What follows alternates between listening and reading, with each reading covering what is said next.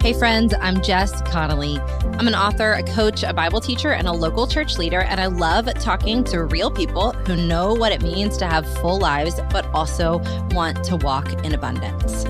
This podcast is for you.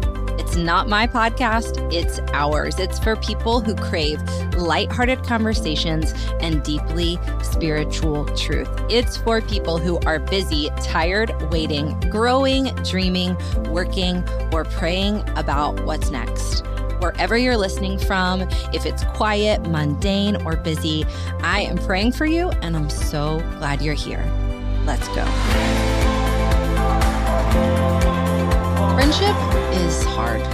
It's really difficult. We are in a series on friendship, and last time we went kind of light, then we talked about friendship with God, and now we're going to talk a little bit about the underbelly, the hard, messy parts of friendship.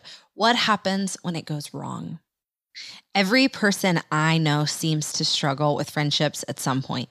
The women that I know who seem to have the perfect friendships still sometimes feel alone, hurt, disappointed, and lonely. I have such an interesting viewpoint as a coach and as a church leader in that I will see women who look like they're living the friendship dream, but then I hear differently from them when I counsel them. A lot of men I know crave deeper friendships and think there must be something wrong with them that they don't have them.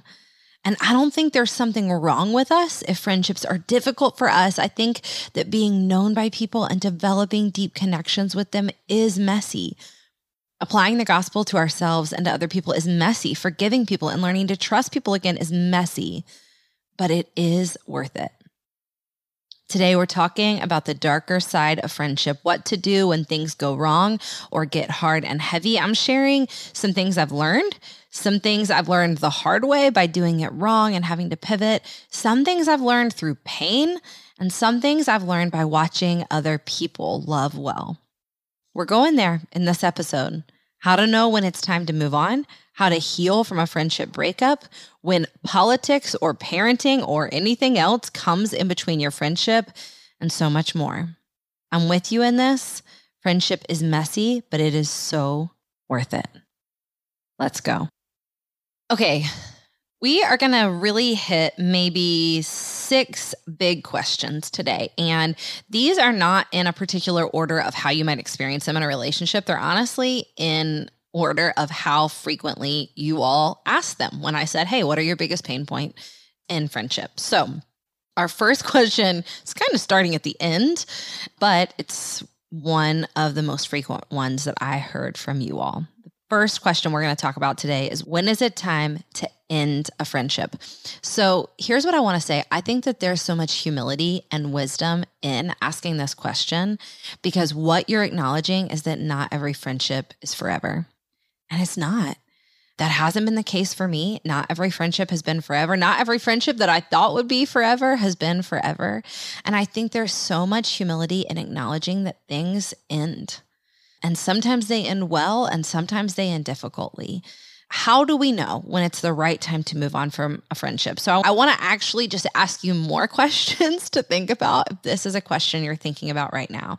And the first question that I think we all have to weigh out is, what is truly toxic behavior and what is just sin? I think that especially in the year of our Lord 2023 and TikTok culture and us calling everything a red flag, etc., we've forgotten that people need Jesus. People who love God and mean well get selfish, they lie, they make mistakes, they act pridefully, they struggle with things, and that is sin. And thank God we have the power of the gospel that covers our sin and makes us not only right with God, but able to be right with other people. And so I think a lot of times there's this kind of preconception that if Christians are friends, they won't sin on each other. And that couldn't be further from the truth. We have to kind of wrestle out is this toxic? Is this unhealthy? Is this like an alliance or connection that is really not glorifying God? And again, here are some follow-up questions to help you figure that out. A question that is really helpful for me in figuring out, is this person just in sin, or are they maybe so unhealthy that this is going to be an unhealthy relationship for me, is, are they willing to talk about it? Are they willing to talk about whatever sin it is, or whatever issue it is, or whatever misconception there is? Because again, also sometimes things feel like sin when they're coming at us, and maybe just that we have a misunderstanding of somebody's intentions. So is your friend willing to talk about what's hard or what's not working? And then the fun follow-up question to that is, are you willing to talk about your part in it? Because a lot of times when we want to talk about tension or conflict or sin in a friendship, we only want to talk about somebody else's. And it's a never situation that we're going to be the sinless one in a relationship. Even if we're not the one causing deep pain, or if we're not, in a real pit, etc., we're still not ever going to be in a place where we don't have something to examine of ourselves. I would say another question to ask about whether or not it's the right time to move on from a friendship is there vision and common ground? If I have somebody, even if we have had a massive misunderstanding, even if we have hurt each other, if they're willing to talk about it and I'm willing to talk about it, and also if we have vision about what our friendship means to the kingdom, or how it's going to help other people, or how it's going to serve other people, and also some common ground, something that unites us, I can push past a lot. Another question I would like to give you is, can you be at peace with them even if you're not best friends? Maybe it's the right time to move on from a really in-depth and connected relationship and move into a more nominal or casual relationship. I've actually had this conversation with a friend in the past where we have not said like, hey, we're not going to be friends ever again. But we said, I think that what's happening is a relationship is changing, and we're always going to love each other, and we're always going to support each other, and we're always going to pray for each other, and we're always going to keep each other's names safe. But we're not going to share the same connection and maybe even closeness that we had in the past. That is going to shift. And I think that's okay.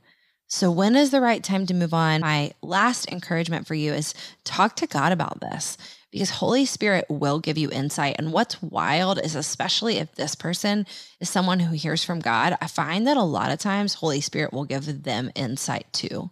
For me, just being totally transparent and saying like, I have definitely had friendships end or shift or change when we have both been believers and we've both been actually praying about what's happening and what we can do.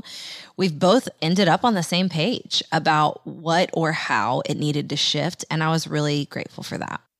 All right. So let's say you've asked all the questions and you've decided, or maybe it's been decided for you, that it's time for a friendship breakup. I just saw a reel going around. So I didn't really understand the whole Roman Empire thing. People had to explain it to me. If you don't know what I'm talking about, I'm going to tell you right now. Apparently, somebody asked a man, like, what do you think about all day? And he said the Roman Empire. And then men collectively kept saying, like, you don't even know how much we think about the Roman Empire. I'm not even sure I'm getting the story right, but essentially men think about the Roman Empire. True story. I don't really know when or what the Roman Empire was. I definitely don't think about it. But now people have been asking, what is the female equivalent of the Roman Empire? And I saw a reel going around this week on Instagram where a woman said, it's our ex-best friends. That's our Roman Empire. We think about our ex-best friends every single day of our lives. And I have to say that is very true in my life. I don't think about people that my ex-best friends, I don't think about them every day. I think about them a couple times a week and I think about how they're doing. And at my best, I pray for them. And at my worst, I replay an argument or a hurt and how I wish I had done something different or how I wish they had done something different. So how in the world do we handle a friendship breakup? Here's my number one rule that I've learned. And I just want you to know, I probably take this too far. Clarity is kindness. And so what I mean by that is that if I am changing or shifting or ending a friendship with anyone, I am going to let them know. And I'm going to try in the name of Jesus to be very clear about this. I'm going to say, here's why. Here's what this is going to look like for me. Here's what my new boundaries are going to be with you. Here are like new rhythms that I'm going to have with you that maybe I didn't have before. I've gone as far as to say like, okay, we are not going to be extra best close friends anymore. How often do we think we're going to check in on each other? What is the expectation here? Hey, this feels heavy and awkward. I love you. We bless you. We're parting ways. How do we want to act around each other when we do see each other? What do we want that to look like? For me, clarity is kindness. And so communicating what I need and asking what they need and what the expectations are is just the healthiest way to end a friendship. But here's my encouragement to you that I've learned, again, the hard way, the wrong way, and by seeing other people do this well and taking note. Even when you are not friends with someone anymore, or even when you're not close friends with them anymore, in the name of Jesus, you've got to treat them like image bearers of God. Don't ever say they're the worst. Just don't. In general, I don't think we should say this about anybody, like, oh, she's the worst.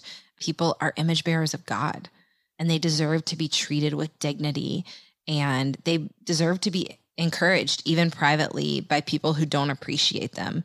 I think it's really important to treat people, especially followers of Jesus, like they're going to be in heaven with us one day, because they are. I don't know about y'all. Maybe my Roman Empire is like the book of Revelation, but I do often think about what it's going to be like when Jesus comes back. I do often think about the new heaven and the new earth. From my perspective, I believe there's biblical evidence that we will know each other, even though our relationships will be different and the focus of our life will be different. But I know that because all sin and pain will be gone, I won't be side-eyeing anyone in heaven and being like, how did she get in here? So I want to practice for that now on earth. I want to try on my best days to see everybody as image bearers of God, to see them as holy and loved. And truly, you guys know I'm all about rest and exhaustion and fighting this fatigue that a lot of us are dealing with. And while I was writing Tired of Being Tired, one thing that God continually showed me over and over again is that defensiveness and pride is exhausting.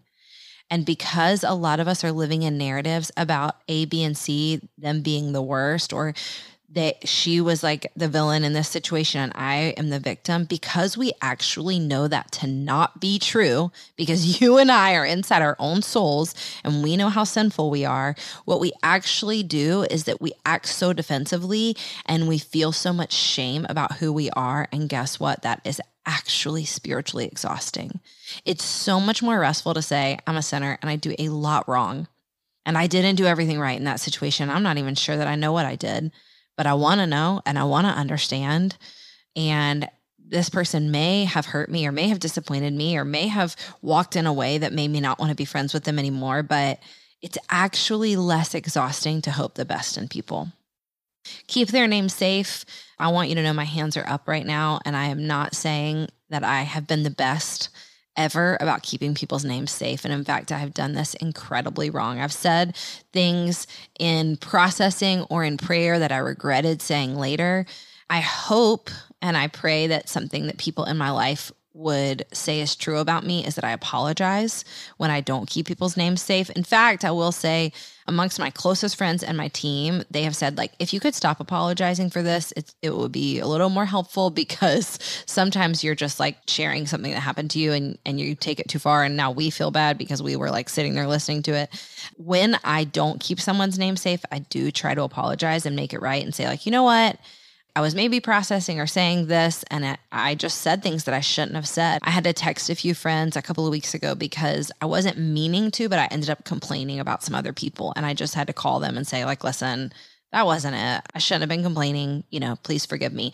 And what that does is, it's not that it makes me like uber accountable and scared of my sin, but what it does is that when I repent, then I feel the refreshment that makes me move on differently. And I remember like, oh, I didn't want to do that. So I'm less likely to do it again the next time. But we're saying a lot of spiritual words about not gossiping, but the non-spiritual words that also really inform me about this is the old, I don't know what you call it, like a limerick, a rhyme, that what Susie says of Sally says more about Susie than Sally. And I know really quickly whether or not someone is going to be a safe friend for me by paying attention to how they talk about other people. And if you would tell me something that someone else has told you in confidence, or if you would complain about someone else, or if you would gossip about somebody else, or if you would even talk horribly about them after you're not in a relationship with them, I have a guidebook for how you're going to talk about me and what you're going to do with me. And that is very humbling and convicting for me and the way that I talk about people. And that's partially why I apologize. If I talk to somebody else about somebody else, I apologize to the person I talked to, because I want them to know, like, this is not okay with me. I didn't just go home and feel easy peasy about it, because I want you to know that I wouldn't feel easy peasy about putting your name in my mouth in that way. So I want to just give you a banner over this lesson on handling a friendship breakup. Doing it the kingdom way will be hard. It will feel almost impossible, and it will be worth it. And you will be grateful that you tried in the name of Jesus to handle it with humility. Let's talk about politics, parenting, and everything else that you could fight with your friends about. Let's talk about what happens if you don't like your friend's spouse. Let's talk about what happens if there's some huge thing that all of a sudden you realize you guys don't agree about. What in the world do we do? Well, here's my number one encouragement. If Jesus could snap his fingers and we'd all agree, I think that he would. I do believe that he could, but he doesn't. For some reason, Jesus does not just snap his fingers or nod his head or speak a word, and all of us see everything in the world from the same perspective. And so I think the key word here is perspective. To me, the most powerful and humble and loving and kind thing we can do is ask our friends how they got to a certain perspective. I'll never forget in 2020, the world's most polarizing year for many of us in our lifetime, I went to go see an old friend. And while I was there, I realized that we had incredibly differing opinions on something. And I mean, we were as far as the east from the west. And in general, I'm not a crazy vocal person about my political stance online. And the main reason why that is because I'm a local church leader and I want people to be able to go to my church and know that they can belong without believing exactly what I believe. I don't believe that Jesus has said we all have to be on the exact same page about every single issue. And so I don't want to polarize anyone who would come to my church or who would want to be in community with me. And so this friend didn't know where I stood on these issues. And so she was just speaking really freely about where she stood and assuming maybe that I thought the same. And once I was able to just kind of humbly say, like, I do not see it that way. That is not my perspective. I probably didn't say it that gentle, if we're being honest. I think I probably was like, what? Are you kidding me? But once I expressed, like, that's not my perspective, I think I asked something along the lines of, like, tell me how you got there. And she told me the story of how she got there. And honestly, it made perfect sense. She told me about stuff that had happened in her past. She told me about stuff that she had experienced. She told me about somebody she had met along the way who had told her a story or given her some insight into this situation. And all of a sudden, you guys, this position that I would not have understood 10 minutes before, I could look at her life perspective and I could say, I see how you got there. I'm way over here still because I got here this way. But asking someone, whether it's parenting or politics or anything else that you do not see eye to eye on, having friendships where you can say, like, wow, tell me how you got there, and really genuinely be willing to listen, not doing the thing where we're immediately coming up with our response about how they're wrong, but really listening and trying to understand them is so huge and so important for friendships. So I think that for some of us, this is going to happen when we all of a sudden realize that our friends hold a position about something. And listen, I'm human. This happens to me all the time. I'll be on Instagram and I'll see that a friend of mine has liked a post that I massively disagree with. And I'll be like, oh, interesting. I didn't know you thought that. I didn't know you would even follow this person because the algorithm just showed it to me, but I would never follow this person in a million years. Interesting. And I usually try to say that, like, interesting, not like, oh my gosh, what's her deal? Or a lot of times for a lot of us, our friends are changing and evolving and growing, and they're becoming something, or their minds are shifting about something, or their ideas are shifting about something. And I think whether it's happened all of a sudden, you've found it out all of a sudden, or this has been a gradual shift you've seen in your friend, I think the best plan is always to just say, hey, I'd love to hear more. Can you tell me more? And again, the sign of a healthy friendship, what I would say would be them saying back to you, like, now you tell me more. I'd love to hear your thoughts on it. So that being said, I try to let secondary things be secondary, but not everything can be secondary for you. And we are all going to have issues in our life that we are so passionate about that we say, like, I don't know that I could be friends with someone who agrees with X, Y, and Z. Now, where I think this gets tricky is that it's really important to remember that all of those issues are going to be different for each of us. So some of you might be people who say, like, nobody should be friends with anybody who thinks A, B, and C. I would just encourage you again with this, that God gives us all different passions and different wild convictions in different seasons, and being graceful with other people right now will also help us be graceful with our future selves if or when our minds change. But I just thought I would give you some examples of my non-negotiables. This one you might expect, but it also might be surprising. I don't play in the sandbox with anyone who operates out of body shame. Now, that's not to say that I can't be friends with people who are struggling with body shame. If they feel insecure in their body, then of course I want to be friends with them. I have compassion. But if someone shames someone else's body, for me, this is like I'm out. Or if they consistently do it without repenting, you know what I'm saying? I can't do that. And that doesn't mean that I will go to them and say, I'm so sorry, I cannot be friends with you. You are a body shamer. I don't do that. I just don't pursue a relationship with them. Obviously, anyone for me, I shouldn't even say obviously, because again, we're all going to have different perspectives on this.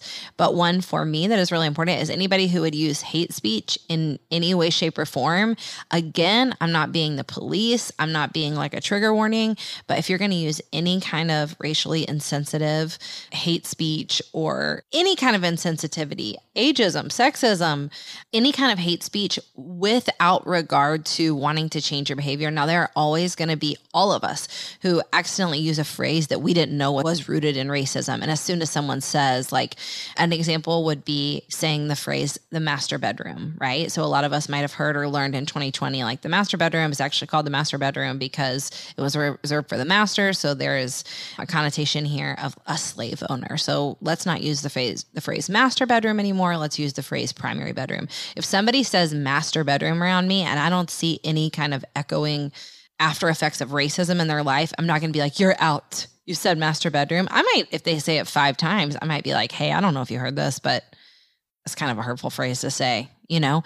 And I hope in the name of Jesus that my friends would do the same for me as well, that they would say like, hey, I don't know if you know this, but you can't say that anymore. It's actually unkind.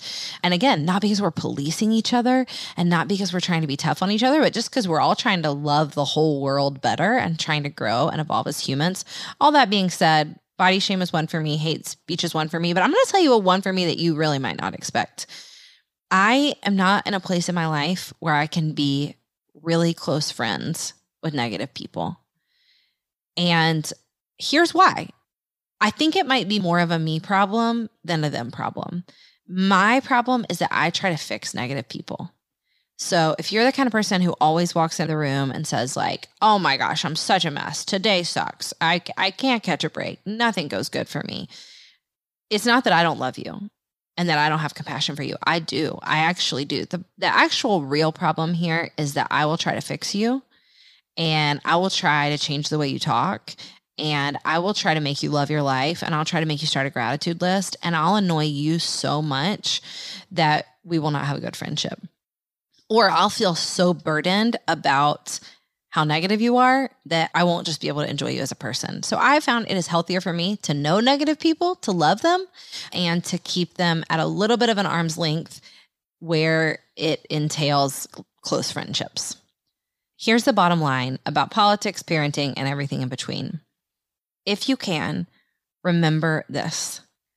Almost everyone who has a different perspective from you is actually trying to change the world. I think for the good. I don't know anyone who is like, I want to burn this place down. I want to make this a horrible place to live. Most people who have a different parenting, political, spiritual, moral perspective from you are trying to do the best that they can. Now, that's not to say that they're not sometimes dead wrong. That's not to say that there's not black and white sometimes about some issues. There is. But I just don't think most people are actually trying to make the world a worse off place. So looking for what you love in your friendships and keeping the line of communication open so that you can hear their perspective and they can hear theirs. And having just an unconditional positive regard for them that says, I want to hope the best in you and believe the best in you, even when I don't understand you, is a really powerful place to be. What do you do when your friend rejects your wisdom or your insight and or correction? Maybe you go to them and you're like, hey, I'm really worried about this thing I see in your life. And they just reject that. Or what do you do when maybe you haven't even gotten that far and you just see your friend veering off into something that you perceive is incredibly unhealthy for them? So the first thing I like to do is, number one, I really, really, really do like to wait for somebody to ask me for insight. I have learned, again, the hard way. I just kind of exposed myself and told you guys I like to be everybody's life coach and I like to fix everybody. And I've learned that is actually pretty exhausting and frustrating in friendships. So I'm trying to work on that. But if you're at a place where I do believe there are points in people's lives where the most loving and kind thing we can do as a friend is say, like, get off the train tracks. The train is coming. You are going to get run over. I don't believe that's judging them. I don't even believe that's calling them out. I think sometimes that's saying, like, you're about to get run over by a train and I love you too much to do this. So there are times in my friendships where I will go and say, hey, danger. Now I will say, if you find yourself doing that a lot, it may be a them problem or it may be a you problem. Because for me, by the time I would call up a friend and say, I am so worried about this thing, please talk to me about this. By that point, number one, I would pray that that friend would have heard me speak life and encouragement over her for a long time. So she would know that she could trust my voice, that I'm not someone who's critical with her. I'm not judging her. I'm not coming for her. I would hope that she would see the history of my relationship is that I'm on her team and that I love her. But that being said, the very first question to ask, instead of like, what are you doing? What do you think you're doing? Well, like, what is your problem? I think the very first question to ask is, can I share my perspective on this? And then I think the follow-up question is like, how can I best be your friend if I'm really concerned about your behavior? What do you need from me in this? Because I think it gives people the autonomy and the authority to say, I do not want your wisdom and I do not want your insight. And that is an indicator for both of you that is incredibly important. Or they might say, I want your wisdom and your insight about this, but I want you to know I'm still going to do what I want to do. And that is a really important indicator for you. You now know that you can share your wisdom, you can share your insight with as much humility as possible, and then you can back away and let them live their life. And that is what I have found works the best for me. Number one, waiting to be asked for wisdom. But if they don't ask, then I say like, hey, can I speak into this? I've got some concerns. How can I be on your team in this? Let them speak into that and then back away and let them walk things out. If this is an unwise decision that impacts you, you can also move out of the way and draw a healthy boundary. I know we're getting deep into this metaphor at this point, but I have very often felt like to be a good friend, I needed to lay down on the train track with them. And I don't perceive that that's what God's calling me to anymore. So if someone's behavior or their decision-making process is hurting you or harming you, you can say like, I love you so much. I'm going to love you from over here. You've heard my perspective. You're going to do with it what you want. But here's the final underlying point in this Question: how do we speak and encourage our friends with wisdom or correction when we feel like they've veered off course? My underlying point that I want to encourage you with is that most people do not change from being shamed or yelled at. Now, some people will change from being shamed or yelled at, but it historically does not lead to a lasting change in them. And then they may find themselves bitter and frustrated with you. They may even change their life because of your wisdom, but they will also probably change their relationship with you because they will not want to be as close to you as they were in the past. Question number 5. I actually have to say, I think that this one got a little bit closer to the top. This one is not our least asked question, so I probably put it at the wrong part in the podcast, but now we're all warmed up and ready. What do you do when you're the one constantly pouring out? What do you do when you're the one constantly being the most flexible? What do you do when you're the one constantly serving the most? Insert your own version of this in that, whatever that looks like. Here's one thing that I think is really helpful is that I think perspective is so important. And what's wild is if I'm being really honest with you guys, I have friendships and relationships where I definitely do the majority of the pouring out. And I have relationships where I get poured into a lot more than I could ever pour out. It's just perspective. I don't think any of us, again, is all villain or all victim. I don't think any of us is always the wise one and always the needy one. And I think that when we start to view people in those labels, even ourselves, we live into them. So by the time you ask the question, what do I do if I'm the one who's always pouring out? What do I do if I'm the one who's always serving? You probably have already crossed a line where you need to go back to them. Maybe you don't even have the conversation with them. Maybe you just have it with yourself, but you're probably at a place where you need to repent for having that perspective and potentially living into it. I'm not saying you're a part of the problem, but I'm saying you might not have been a part of the solution. Because the truth is, a lot of us love being the one who's always pouring out. We don't love how it feels, and we don't love how it makes us feel lonely, but we do love the identity of being the one who tends to be the stronger one. And so we have to kind of pause and say like, yikes, that's true about me. I like that. Listen, I think some of us might like being the needy one. I think some of us might like living into this idea of like, I'm a hot mess and thank you for always helping me. So I think watch for any time that we use that language a lot. Like, for example, if you're the kind of person that you find yourself saying often like, oh, don't worry about me, I'm doing okay. Yeah, I'm doing okay. Check in on that. But also, if you're the kind of person who finds yourself constantly saying like, oh, I'm sorry, I made this all about me. Next time I'll ask about you. That's something to check in on as well. We have to ask if our perspective on this situation is even correct. Because maybe it feels like it, or maybe like 3 little tiny things happened that made us feel that way. Or maybe we're pouring out too much in one relationship and then that makes us blow up and say we're pouring out too much in another relationship. This happened to me really recently where I had a day where I just felt like a lot of people were asking for my help. A lot of people were taking from me. A lot of people were really just like needing me and needing help from me. And then I had a regularly scheduled time where I was set to help my husband with something.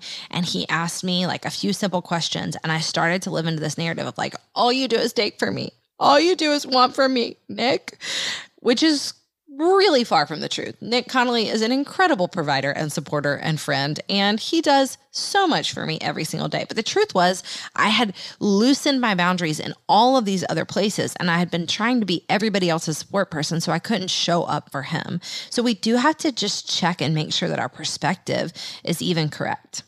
The next thing is if you constantly find yourself being the one who pours out or is the most flexible or serves the most, you really have to be honest and say, am I asking for help? Am I offering vulnerable or transparent information about how I'm doing? Am I letting people see my weakness? Because oftentimes it's not that everybody else is a taker. It's that we don't know how to take and receive from others as well.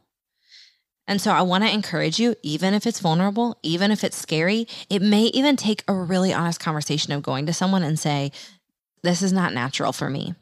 It's actually not all that natural for me to say, I need your help. And that I want to be transparent and tell you that I don't like it. I don't want to do it.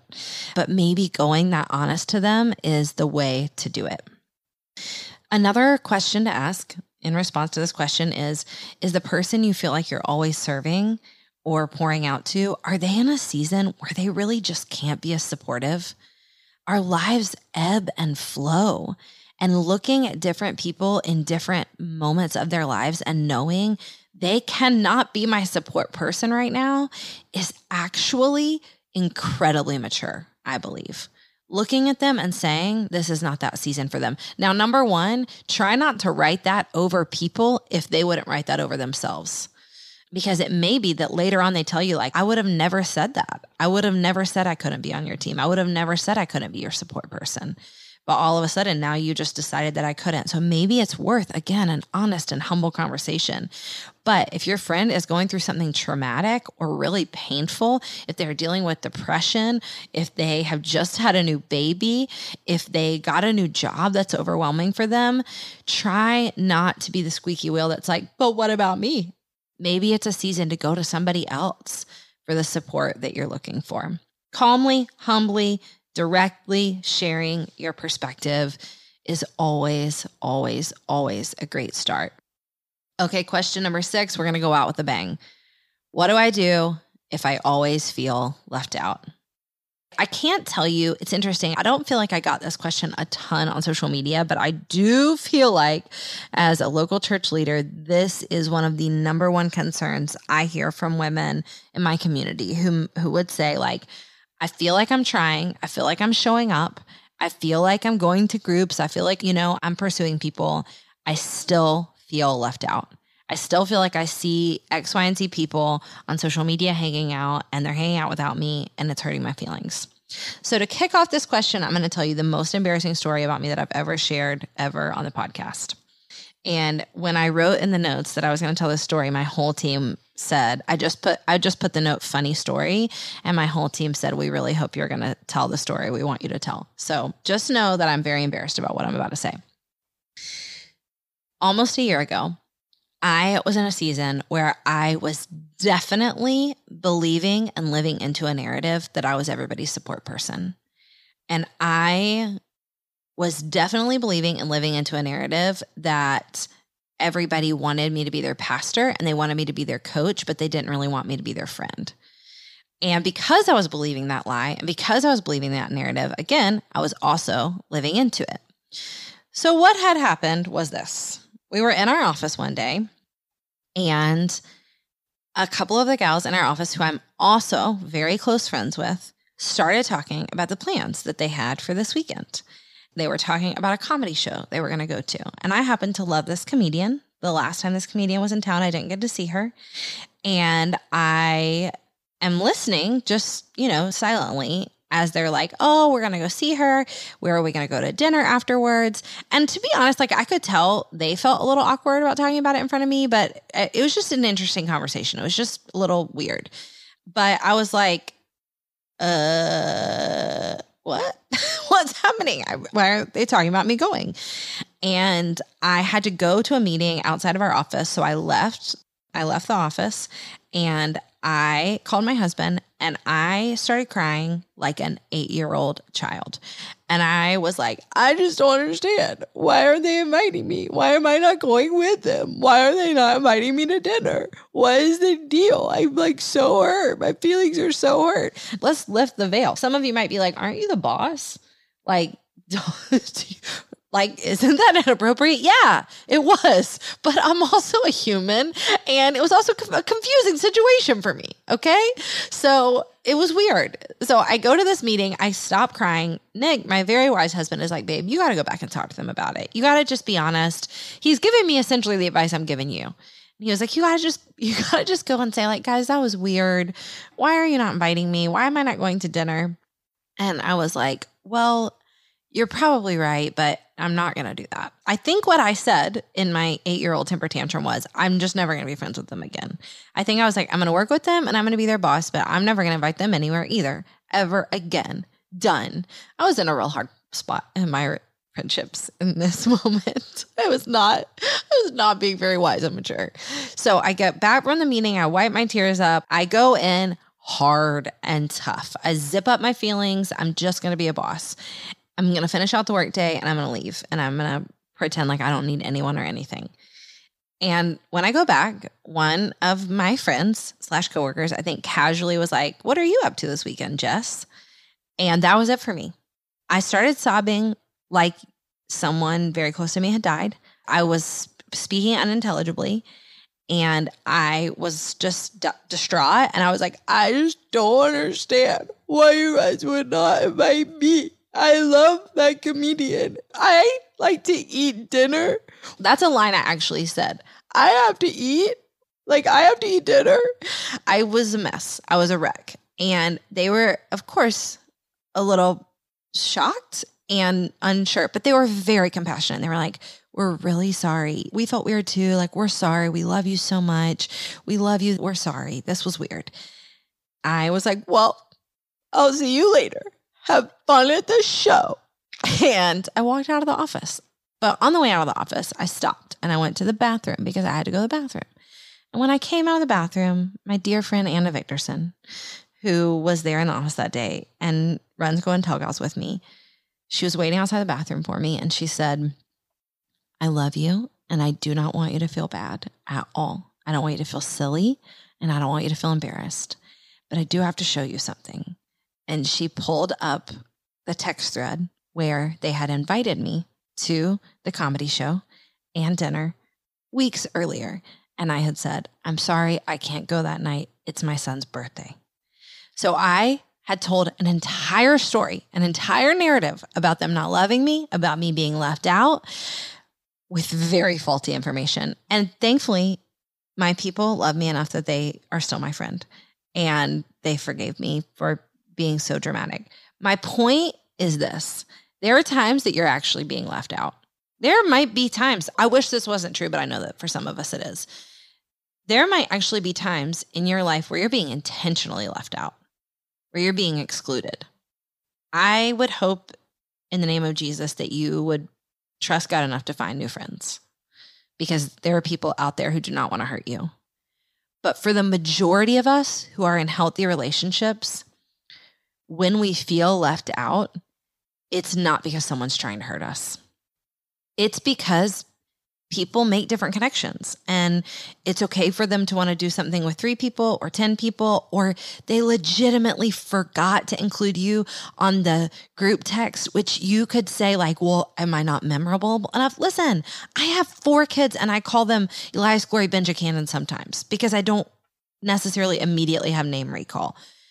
I think that most of our experiences of exclusion are not really about people trying to hurt us. That being said, I do believe we should grieve and process them with God so we don't get bitter and resentful.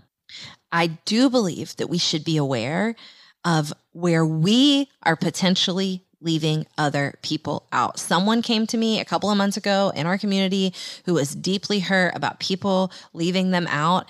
And I kid you not a week later, someone else came to me complaining about that exact same person, saying that person left me out of all of these things. All I could say was like, don't we see what the enemy's trying to do? He's trying to make us all think that we're excluded and that other people are leaving us out.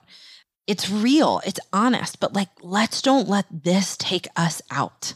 Let's be people who don't say, "Who's going to invite me?" but who say, "Who can I invite?" Let's be people who don't say, "Here I am. Are you thinking about me? Have you invited me? Are you showing up for me?" But let's be people who invite others in, who pursue instead of growing bitter and resentful that we're not being pursued.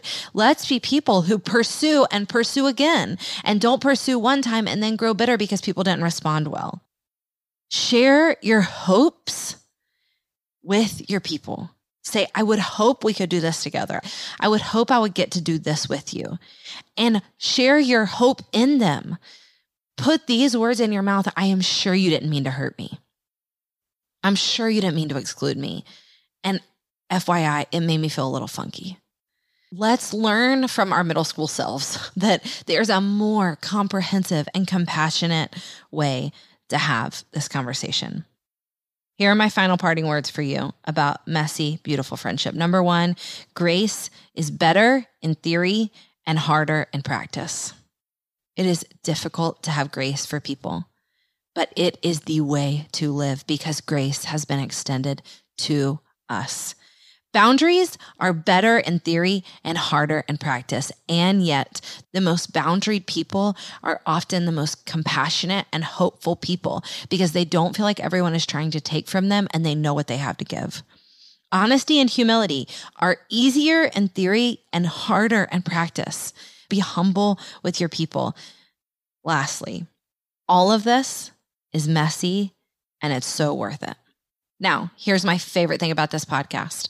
Let's say it's drummed up some thoughts for you. Let's say it's drummed up some ideas for you. Let's say it's stirred up some convictions for you. My favorite thing to offer you is this tool. Take a screenshot of wherever you're listening to this podcast, text it to your friend or multiple friends and say, hey, this stirred up a lot of feelings for me. Can we talk about it? I will be your conversation starter. I will be the one who makes it awkward. Now, after you both listen to it, get back together and say, okay, tell me, what did that stir up for you?